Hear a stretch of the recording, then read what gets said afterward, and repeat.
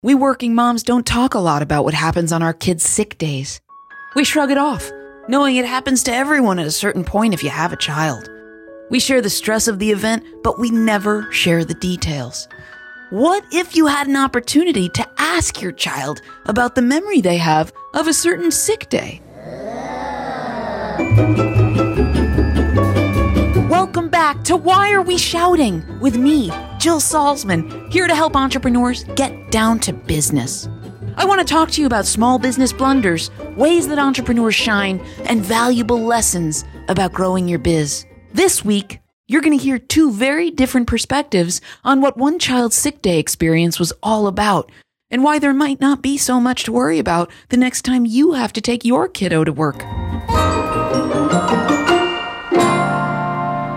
Let me tell you, back in March of 2014, I was one busy woman. I was running an organization for mom entrepreneurs called the Founding Moms. I was busy building it at Chicago's largest co-working space called 1871. Every single day of the week, I would go to this co-working space, and there'd be a legion of generous colleagues sitting there just waiting to help me build my business.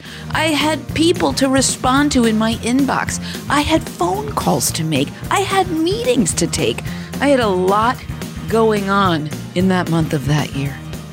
But there was that day that most parents don't ever talk about. The day that my kiddo got sick. Game over. What are you supposed to do with a sick kid when you're a working parent? Oh, stash them in the cage that you keep in the basement of your home, right? Or perhaps, I don't know, strap her to the back seat of the car and make sure she doesn't get out all day so nobody notices that she's missing. Those sound reasonable. It was something that had to be done. I knew, and I had agreed with my partner, I would take my daughter to work that day. We'd have a good time, I thought. And how on earth would I be able to get any work done with a 6-year-old in tow? Well, what you do is you prep your child. So I filled my little Miss Sunshine in on all of the things that she had to beware when we got to Mommy's co-working space. I told her about this enormous building that we were going to enter, where we were going to wind our way to the 12th floor and enter a beautiful co-working space where there were lots and lots of grown-ups who were busy at work. So could she be quiet throughout the day? We probably talked about what quiet means 49 times that morning. As we were walking into said space, we went over what quiet means some more. I'd stashed in my bag a pile of scratch paper. I brought markers. I brought crayons. I brought things for her to do so I could just get through 4 hours of solid work. I prepped Miss Sunshine that when we walked into the space, we would see 3 or 4 long tables that were always in the main area, and they would be full of people that I knew and loved. They'd be full of colleagues who'd be sitting there inviting us to sit with them, so Mama would pick which table we'd sit at, and then we would do our work together. She agreed to all of this. She was a very sweet kid.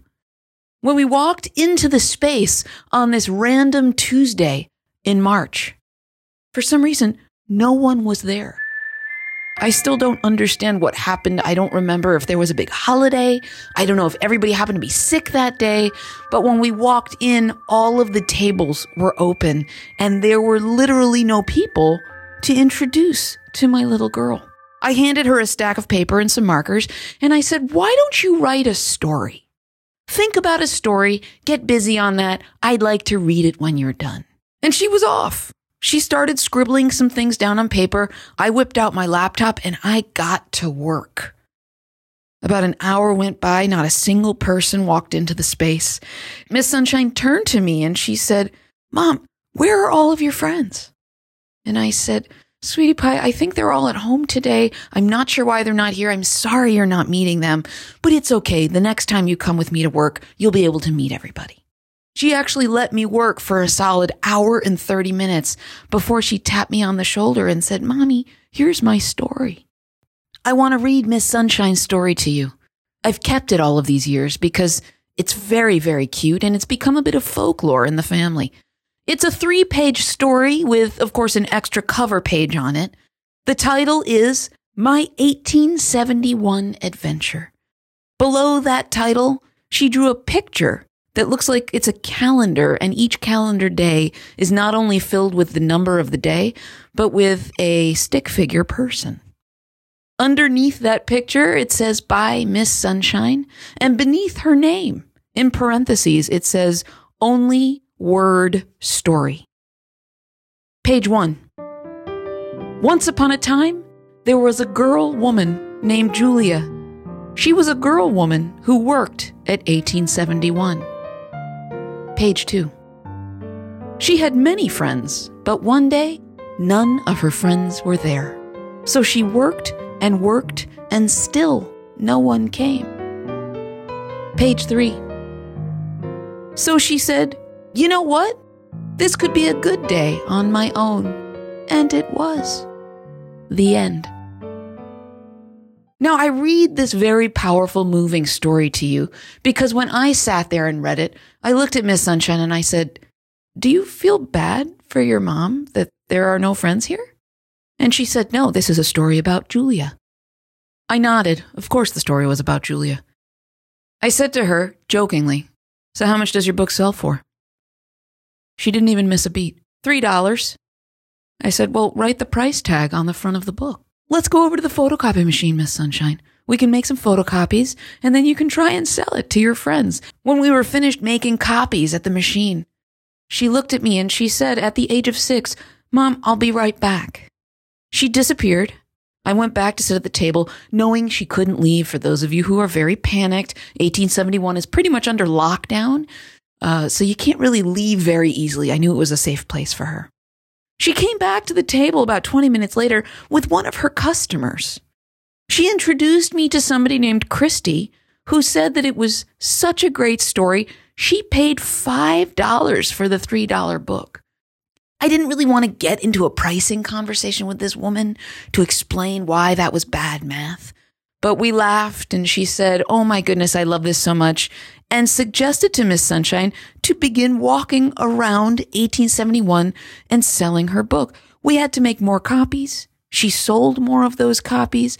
And the saddest part of the story is that by the end of the day, Miss Sunshine had made more money than her own mother. Miss Sunshine is now 13 years old. She's headed to high school next year, and I wanted to capture what she remembers about that whole experience because it's often that we parents have a very horrifying, a very stressful, a very anxiety-inducing, or a very joyful day when our kiddo has to come with us to work.